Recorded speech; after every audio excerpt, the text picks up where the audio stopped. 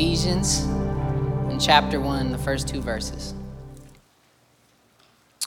Paul, an apostle of Christ Jesus, by the will of God, to God's holy people in Ephesus, the faithful in Christ Jesus, grace and peace to you from God our Father and the Lord Jesus Christ.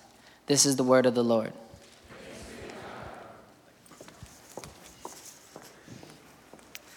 You can take a seat.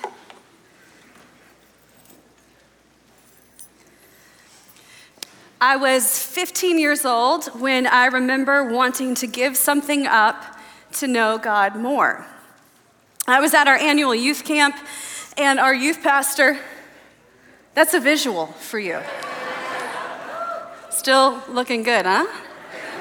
What was that, like 4 years ago? Anyway, I was at our annual youth camp, and our youth pastor talked about how there are things in our lives on our journey with Jesus that can keep us from having more of God. And those things, he said, weren't necessarily bad. They were just things that sometimes can occupy our time and our affections that would otherwise be given to God. And I vividly remember the room that night. It was really dark, and my heart, as he was speaking, just began to race, to beat out of my chest. You see, for as long as I can remember, I have wanted more of God. And even though I didn't understand what this would mean, I knew that if there was a pathway to it, I was going to follow. And so our youth pastor goes on, and he, that night, begins to invite us to ask God, what might be keeping us from more of Jesus in our life? And then what would it look like to make space for more of God in our tiny teenage lives? And everyone's response was really different that night. Obviously, people were all over the spectrum, but most had something that they knew they wanted to lay down. So the Wednesday after we all got back from youth camp, totally hyped, we all brought the things that God had showed us. And some people brought literal things, other people brought things that were more symbolic. Mine was a really good soundtrack from Runaway Bride featuring the Dixie Chicks. The things we do when we're young. And no joke, we put all of those things in a coffin. It was the early 2000s, and youth group culture was on a whole other level. Are you with me? Yeah. And the truth is that sounds a little silly, but in that moment, as we laid those things in the coffin, we said yes to whatever was next, to whatever more looked like.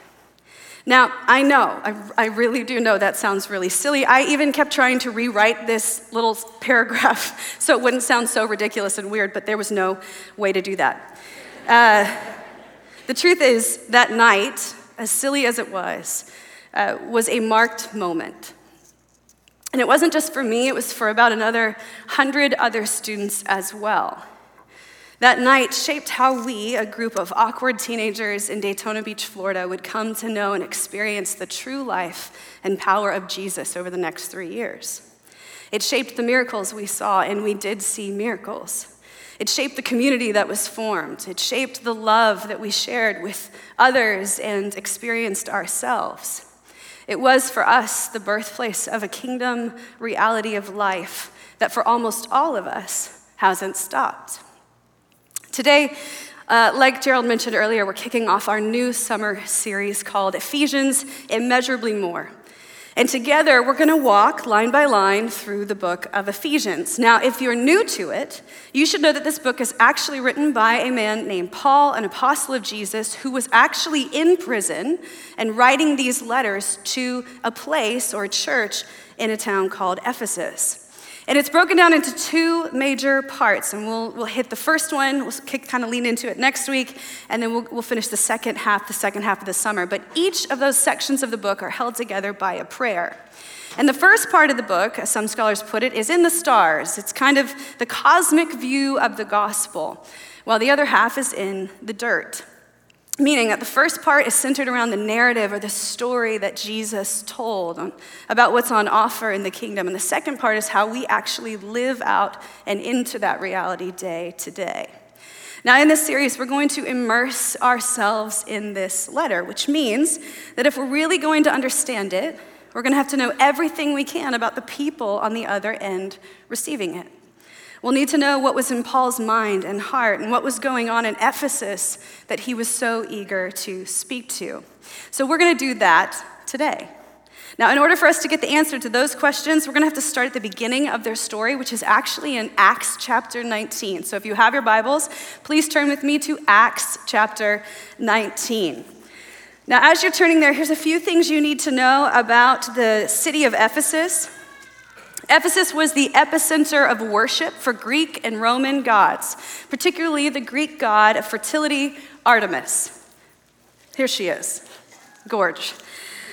Now, there's a whole history around her. I don't have time to get into it, but you need to know that the worship of this god wasn't casual or occasional, but it was a daily practice for those in the city, making Ephesus a hyper-spiritual city, so much so that its consumption of idols and worship at the temple of Artemis became its means for economic flourishing.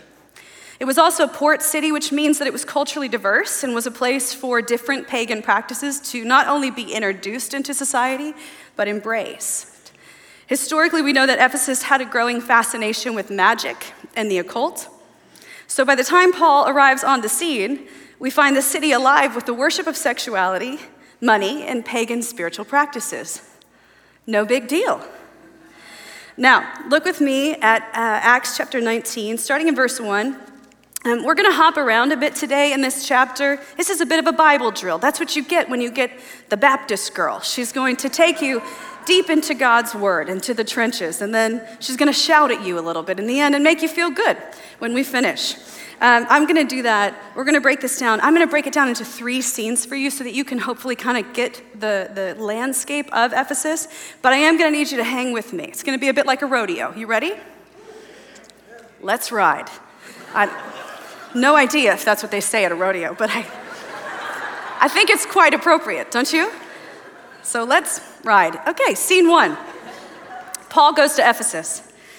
All right, verse 1. While Apollos was at Corinth, Paul took the road through the interior and arrived at Ephesus. And there he found some disciples and asked them, "Did you receive the Holy Spirit when you believed?" They answered, "No, we have not heard that there is a Holy Spirit." So Paul asked, "Then what baptism did you receive?" "John's baptism," they replied. Paul said, "John's baptism was a baptism of repentance. He told the people to believe in the one coming after him, that is, in Jesus.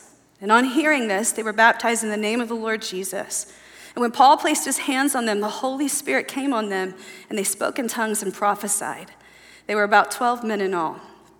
Paul entered the synagogue and began speaking boldly there for 3 months, arguing persuasively about the kingdom of God. But some of them became obstinate. They refused to believe and publicly maligned the way. So Paul left them, and he took the disciples with him and had discussions daily in the lecture hall of Tyrannus. This went on for 2 years, so that all the Jews and the Greeks who lived in the province of Asia heard the word of the Lord. All right, so Paul makes it to Ephesus. And right away, he finds this group of disciples who were followers of Jesus. They received the Holy Spirit, and Paul makes his way to the center of the city, which, by the way, is Paul's MO when he's going to proclaim the gospel to a place. So he starts teaching about Jesus in the synagogue, but after a few months, there's resistance from the Jews, and so he moves on to another urban center, like you do, to the lecture hall of Tyrannus. And this was a school or lecture hall at the center of life in Ephesus. Paul knew what he was doing. And what we know about Paul is that he is relentless about getting the message of Jesus out. And so we read he spends 2 years in Ephesus until all the Jews and the Greeks who lived in the province of Asia had heard the word of the Lord. That is no small feat, and that is a massive effort on Paul's part, yeah? Scene 2, the enemy, repentance, and a bonfire. Look at verse 11. God did extraordinary miracles through Paul, so that even handkerchiefs and aprons that had touched him were taken to those who were ill, and their illnesses were cured, and the evil spirits left them. Some Jews who went around driving out evil spirits tried to invoke the name of the Lord Jesus over those who were demon-possessed. They would say, "In the name of Jesus, whom Paul preaches, I command you to come out."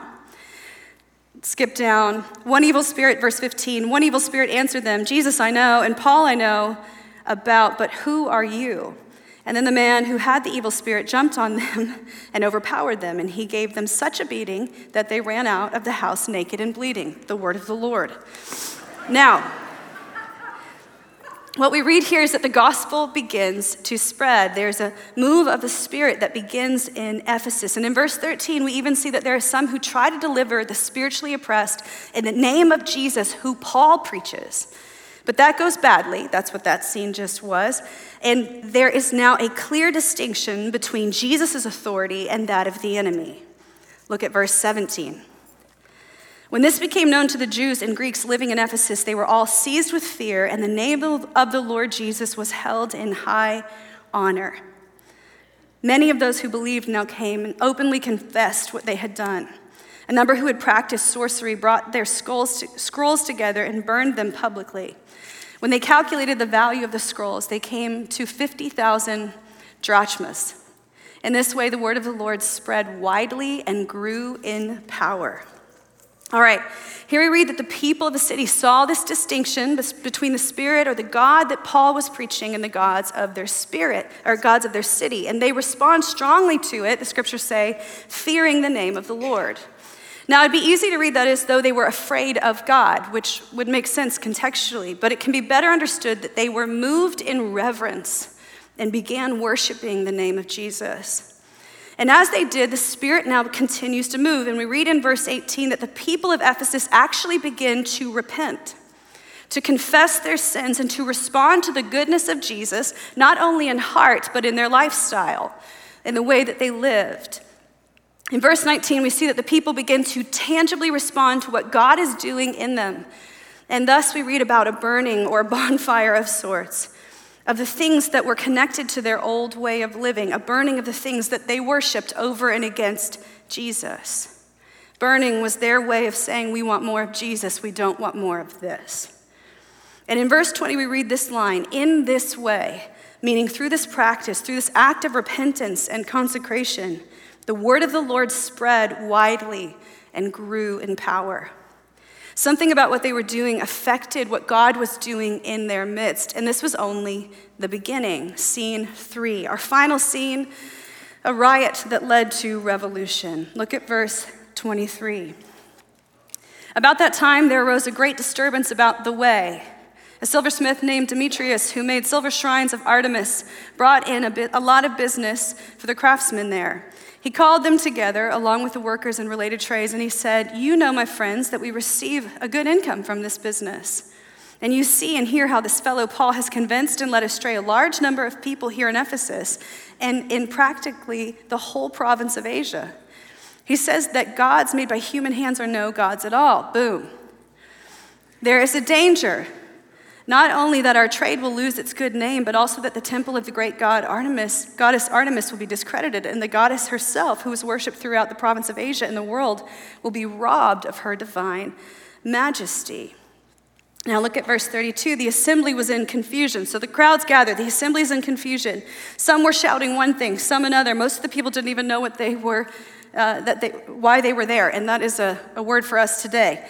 The Jews in the crowd pushed this guy Alexander to the front, and it's chaos. Verse 35, the clerk quieted the crowd and said, fellow Ephesians, doesn't all the world know that the city of Ephesus is the guardian of the temple of the great Artemis and of her image, which fell from heaven? And he goes on, quiets the crowd, dismisses them, and our scene is over.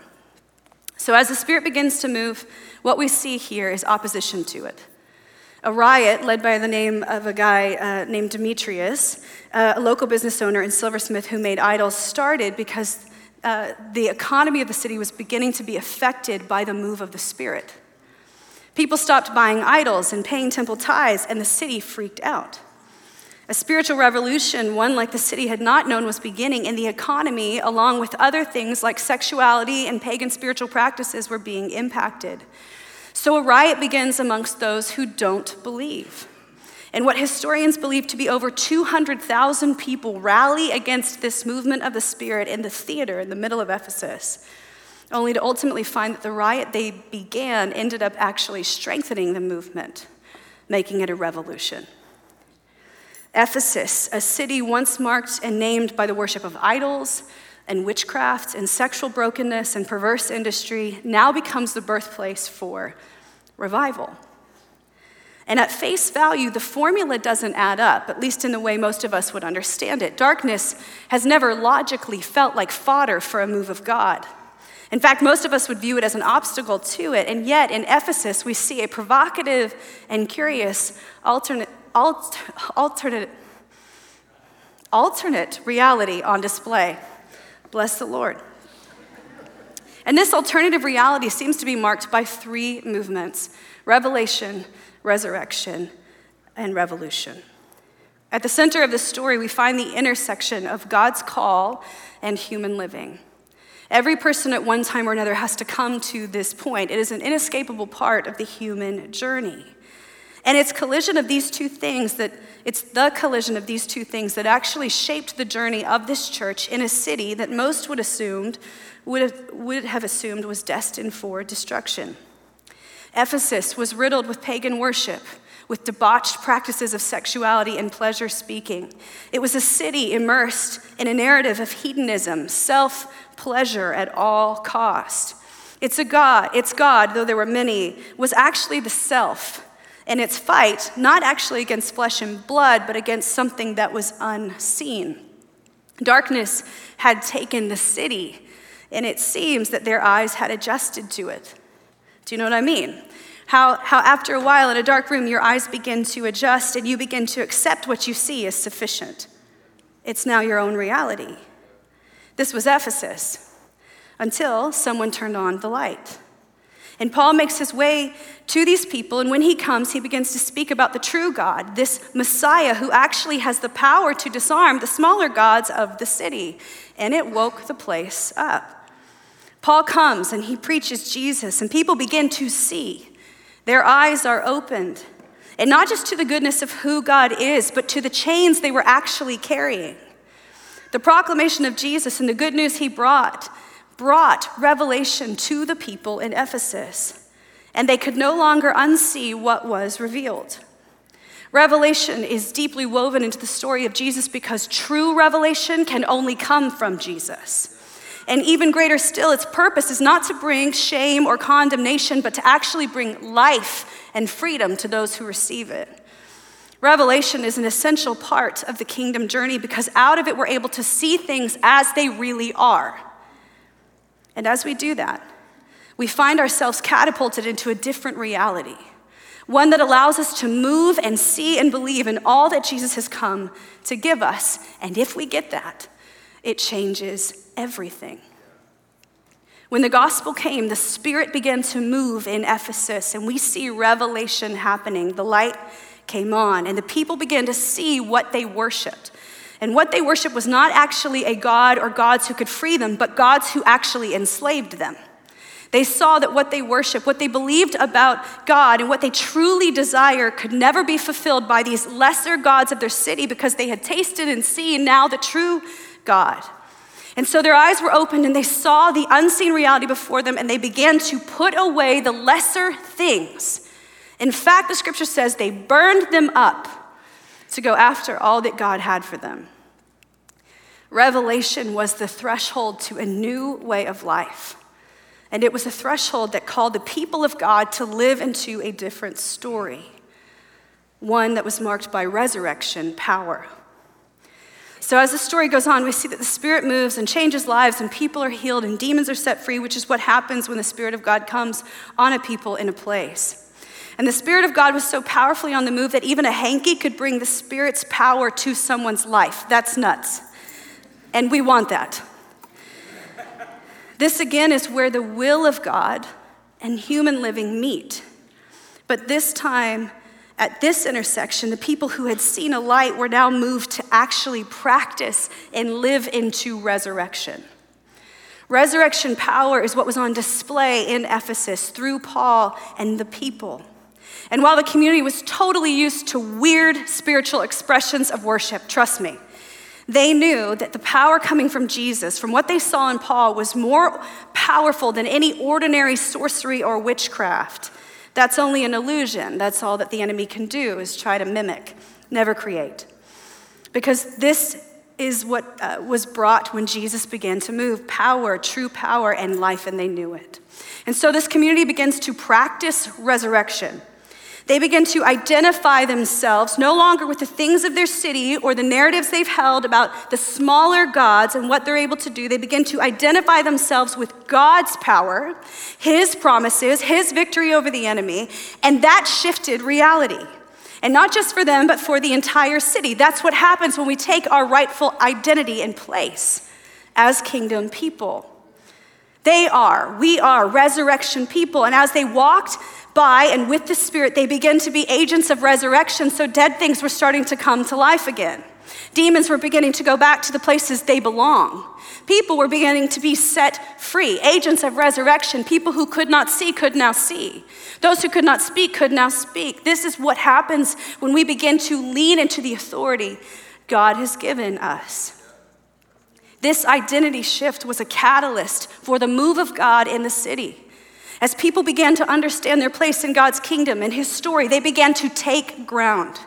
And I don't say that as a cheeky, aggressive, taunting sort, unless it's to the enemy, but as a statement more of what happens when the people of God take their place in the kingdom.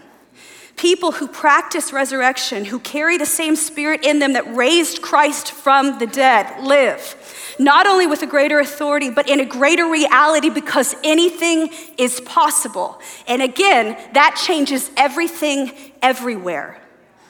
The people intentionally began to embrace resurrection life, which meant that they, in the words of Eugene Peterson, made a deliberate decision to believe and participate in resurrection life. Life without death, life that trumps death, life that is the last word, Jesus' life.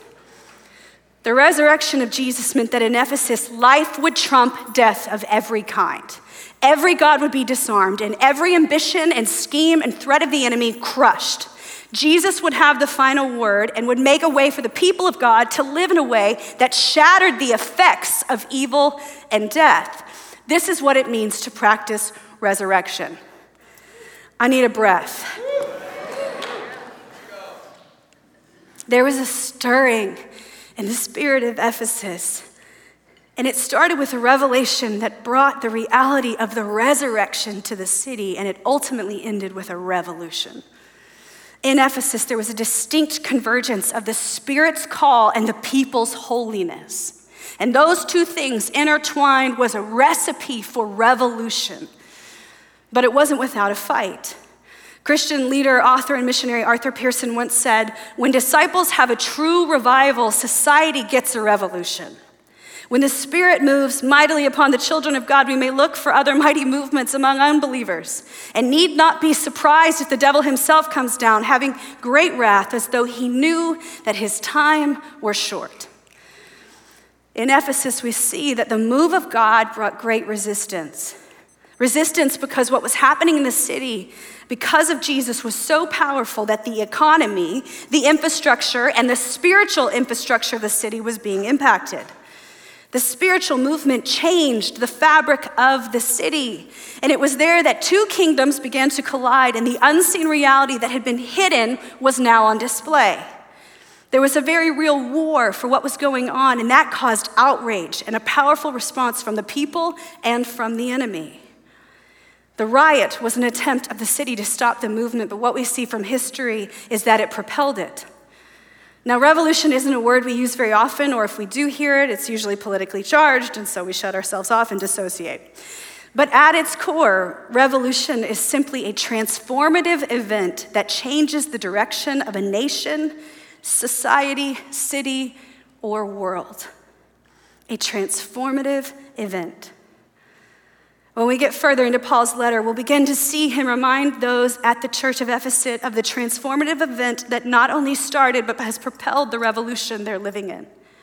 God putting on flesh to dwell with us, to change our reality, to flip the enemy's schemes on its head, to defeat death, and to give to us, God's people, a whole new way to live.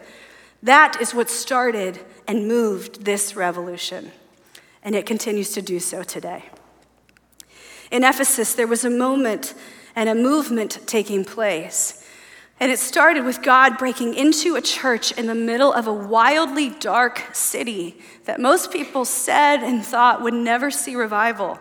And it grew as people, particularly those who didn't believe, saw resurrection power on display. And it ended with a church embracing an alternative story, a truer story for them and for their city. And as they did that, the world was forever changed. From Ephesus, we know that the gospel went into all of Asia. Do you know how big Asia is? You don't, probably. I'm not trying to be offensive, but I don't think you do. Because I looked at a map and I certainly didn't. That's huge. That's massive. All of the word of God went to Asia. The Greeks and the Jews all heard the good news of Jesus.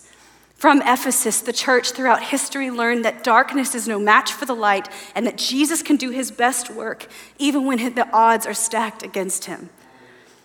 From Ephesus, we learn that our story is not so different from theirs. Like Ephesus, we are a city marked by similar gods and similar darkness, and if you don't see that, you're not looking hard enough. You see, whether it's obvious to you or not, our city is alive with altars and temples to these similar gods. But they just go by lesser names like strip clubs and bars and casinos and horoscopes and psychics.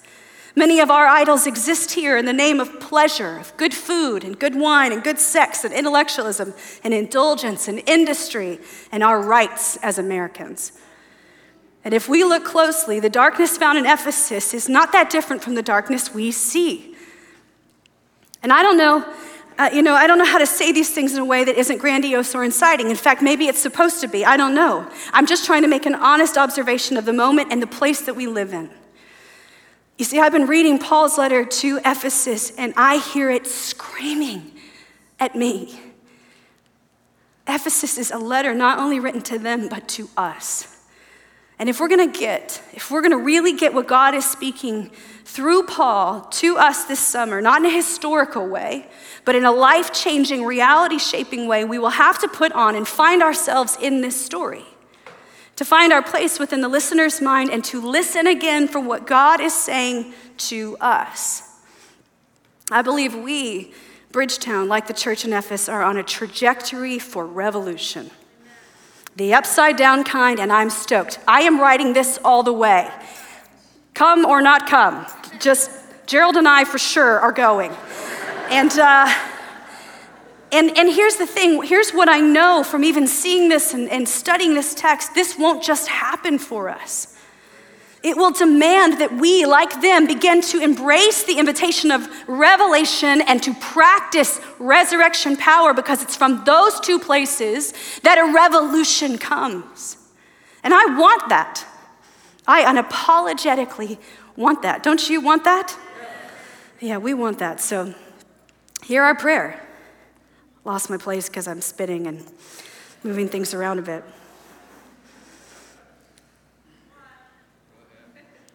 No problem. It's a little lengthier than I thought. Now, this is what I want to get into, some practical things I think we're going to have to do. So let me break these down. You've got the 3 R's because your girl's teaching, so stay with me. I think we're going to have to genuinely embrace revelation. To embrace revelation, to allow the intersection of God's call on us as individuals and as a community to meet our human living, where our lives are at. We're gonna have to allow the call of God to intersect our jobs, where we live, where we're spending our money, all of that. And then from there, to lay down and even burn up and get rid of all that isn't from him or for him. And then to go after the other half of Revelation, which is his wild goodness and his extraordinary power in life, and that's resurrection life. And then we're gonna have to keep doing this, by the way, over and over again. We don't just get a revelation once of the goodness of God or the things in our life that need to go. We move out of that place into something more. We keep moving deeper in as God keeps revealing his goodness. Embracing revelation will mean saying yes in small moments and in big ones. It will look like the confession of sin and the laying down of our idols. It will look like rejecting lesser things, not evil things or sinful things, but lesser things for greater things, for more of him. It will mean spending our money differently. It will mean spending our time differently. It will mean moving into different neighborhoods and embracing the invitation to lean into prayer, to find family in the lives of those who live on the margins of our city. It will mean taking the revelation we see as God coming near and not just thanking him for it or worshiping him for it, but allowing it to move us into greater obedience and faithfulness to who he is. Embracing revelation will mean allowing the words of Jesus to wash over us and in that reshape and reframe the trajectory of our whole lives. And doing that over and over again. Revelation is the threshold for a new way of living. And it's in that place where we are propelled into the more of the Spirit of God, if only we'll embrace it. Now from that place, we'll have to practice resurrection, which again will not just be something we stumble upon, but something we as individuals and corporately choose. Eugene Peterson put it this way: this practice is not a vague wish upwards, but comprises a number of different discrete but interlocking acts that maintain a credible and faithful way. Real life in a world occupied with death and the devil. Interlocking acts that maintain a credible and faithful way of life. If we're going to practice resurrection, we're going to have to interlock with the invitations and the work and the power of the Spirit of God. And we're going to have to do that over and over again until we reveal that we are credible, and dare I say that we are offering a better way of life. Life that shines in the darkness of the death all around it. Practicing resurrection means getting weird. Comes naturally to some of you. I joke. Anyway, I'm not going to do that in the next one. It means putting our money where our mouths are, literally.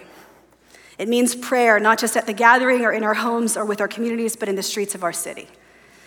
It means prayer in neighborhoods with people who do not look like or live like us. It means sharing prophecy at Starbucks and prayer for the healing on the bodies of those who haven't showered in months.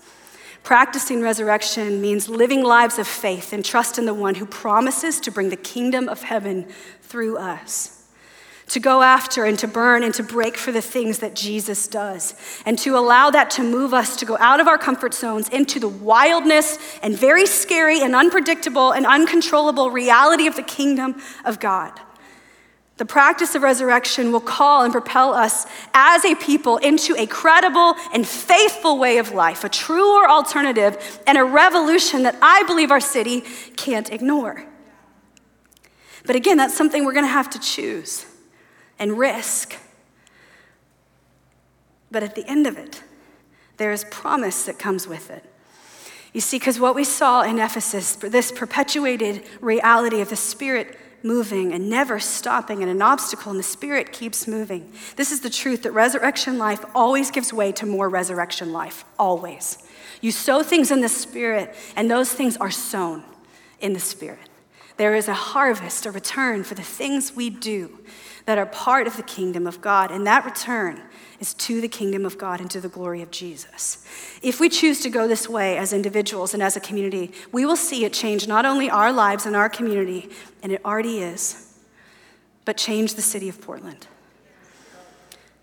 John says the light shines in the darkness and the darkness cannot overcome it. Let's be the kind of people who are flipping on light switches everywhere we go. Revolution is seeded by the rhythms of revelation and resurrection, the intertwining of our personal and corporate holiness and the movement of God's Spirit. And this is what we want to go after. This is our invitation as much as it was for the church of Ephesus. The question is, will we take him up on this invitation? Over the last year, it's become clear that God is doing something new among us. That's why I'm feeling so jazzy, because he is doing something new in me. In August, I will have been at Bridgetown 12 years and 10 of those years on staff as a pastor. I've seen a lot of really extraordinary things at Bridgetown. But in all my time, and honestly all my time on this earth, I have never seen what I'm seeing week after week in this room. My sister keeps saying to me this phrase, God is on the move. God is on the move. God is on the move. And I think that's exactly true. God is moving, and I believe we want to go with him. The question I've been wrestling with is how. And as I see God bring revelation about who he is and how he loves us and what he wants to do, and as we see resurrection power on display here at the gatherings and outside these walls, I keep asking, how do we keep leaning in? How do we steward this hunger for more and whatever it is that the Spirit of God is doing? And a few months back, God reminded me of the hunger I carried as an awkward 15-year-old. And he reminded me of that weird coffin in the middle of the youth room. And as he brought that to mind, I heard this phrase. And I wonder if it was more of a prayer inside of me. But it was more of me for more of him. More of me for more of him. We are on a radical ride, Bridgetown. And I think there's so much more for us. And I feel a little nervous about that, but I also feel really excited. I also think that in order for us to go after it, we will have to make more room for him and lean into building up our faith muscles, which means that there will probably be things that we need to let go of as a community and as individuals. Things that as God continues to reveal his goodness to us, his holiness, we will need to surrender or put to death as a way of making more space for him, as a way of creating and becoming dwelling places that are holy for a holy God to inhabit. On the Christian journey, there is an official name for this kind of thing, a more deliberate term for surrender that is meant to produce more of God in your life, and that is called consecration.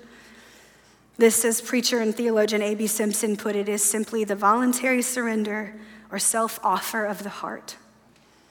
It is a choice to dedicate or devote yourselves to going after the more of God. It is the commitment to choose to lay down a lesser thing or a sinful thing as a way of making more space for God's presence in your life. And I think that's where we start. Now, I've had a lot of fear about sharing this next thing with you because I think it sounds really dumb. But that's never stopped me, am I right? A few months back, God whispered to me about this thing in my life. And it started out generically, as he usually does. I was processing my desires before him, but then he, as he does, got specific. And I'm not trying to air out all my dirty laundry, but I think that most of you, at least if you know me decently or well, if you've seen me on the streets or you've seen me in a restaurant, I am a Diet Pepsi freak. And I know the shame of not being a Coke drinker. I'm from the South. Anyway, don't talk to me about that. And please don't buy me a Diet Pepsi. But this is so weird. Again, I told you it was kind of dumb. But I have this little thing we call in the South called a habit that I couldn't break. And let's just say I've drank my fair share of those beautiful beverages. Many in a day, in fact. It's my revolt against Portland, or so I thought. So this is real. Stay with me. A few months ago, I heard the Lord say to me in response to my desire for more, say, I want your Diet Pepsi indulgence, among a few other things. And I'm going to ask you to give it to me soon. God is very sweet with me. He usually gives me a very strong heads up before we're going for something. So you can actually ask him for that. I try to regularly. So he did. He literally did. He spoke to me more. He's like, soon. And I was like, okay. And I know how all that sounds. Diet Pepsi is in no way sinful. I want to be really clear about that. But it was for me something I used to occupy my pleasure center. Something that comforted me and that brought consolation, as weird as it sounds, in times when I was looking for it. And so it made sense to me that God would use that weird and very normal consumption as a catalyst for more. About a month and a half after this nudge from him came, I woke up on a Saturday morning and the Lord said to me, I want it today. And I want to be clear, this wasn't like some demand as much as it was an invitation. Like, do you want to give this to me today? And I felt it was so small and silly, but it was one that I knew and he knew would catalyze my attention and my heart towards him. So I gave it up. I burned it, if you will. And I don't have some glamorous, wild story to tell you out of that, except that every day since, I have heard God more clearly and seen him in ways that I hadn't before. With more space, I have found that I am more alert and aware of him than I was with Diet Pepsi in my life. And I can't believe I just said that sentence. But hear me when I say that means something. If we're gonna go after what Jesus has for us as individuals and as a community, if we are going to see what the city of Ephesus saw, light bursting forth in the darkness, if we are gonna go after more of what God has for us, we will have to keep making space for him. Just like in Ephesus, we will have to make more space for revelation that leads to faith that can practice resurrection, that will ultimately lead to a revolution. As you heard at the beginning of his teaching, Paul starts his letter to the church of Ephesus this way. Paul, an apostle of Christ Jesus by the will of God, to God's holy people in Ephesus, the faithful in Christ Jesus. Grace and peace to you from God our Father and the Lord Jesus Christ. Paul, an apostle of Jesus to God's holy people. Paul, not a prisoner in Rome or a man about to be killed.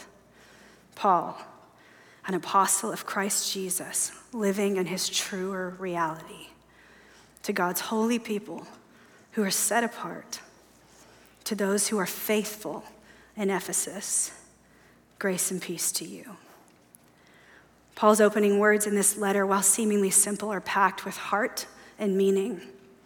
They are meant to draw our minds back to the story told today, to draw our imaginations to the ones reading these words for the first time, and to cause us to wonder what they might have felt or needed to hear as they opened this letter. It's no wonder that Paul starts out by reminding them of who they are, a people set apart for God's redemptive purposes in the world, set apart in a city called Ephesus. This was the starting point. This was the jumping off point to all that was coming to them in this letter. You are a people in a place set apart for God's purposes in the world.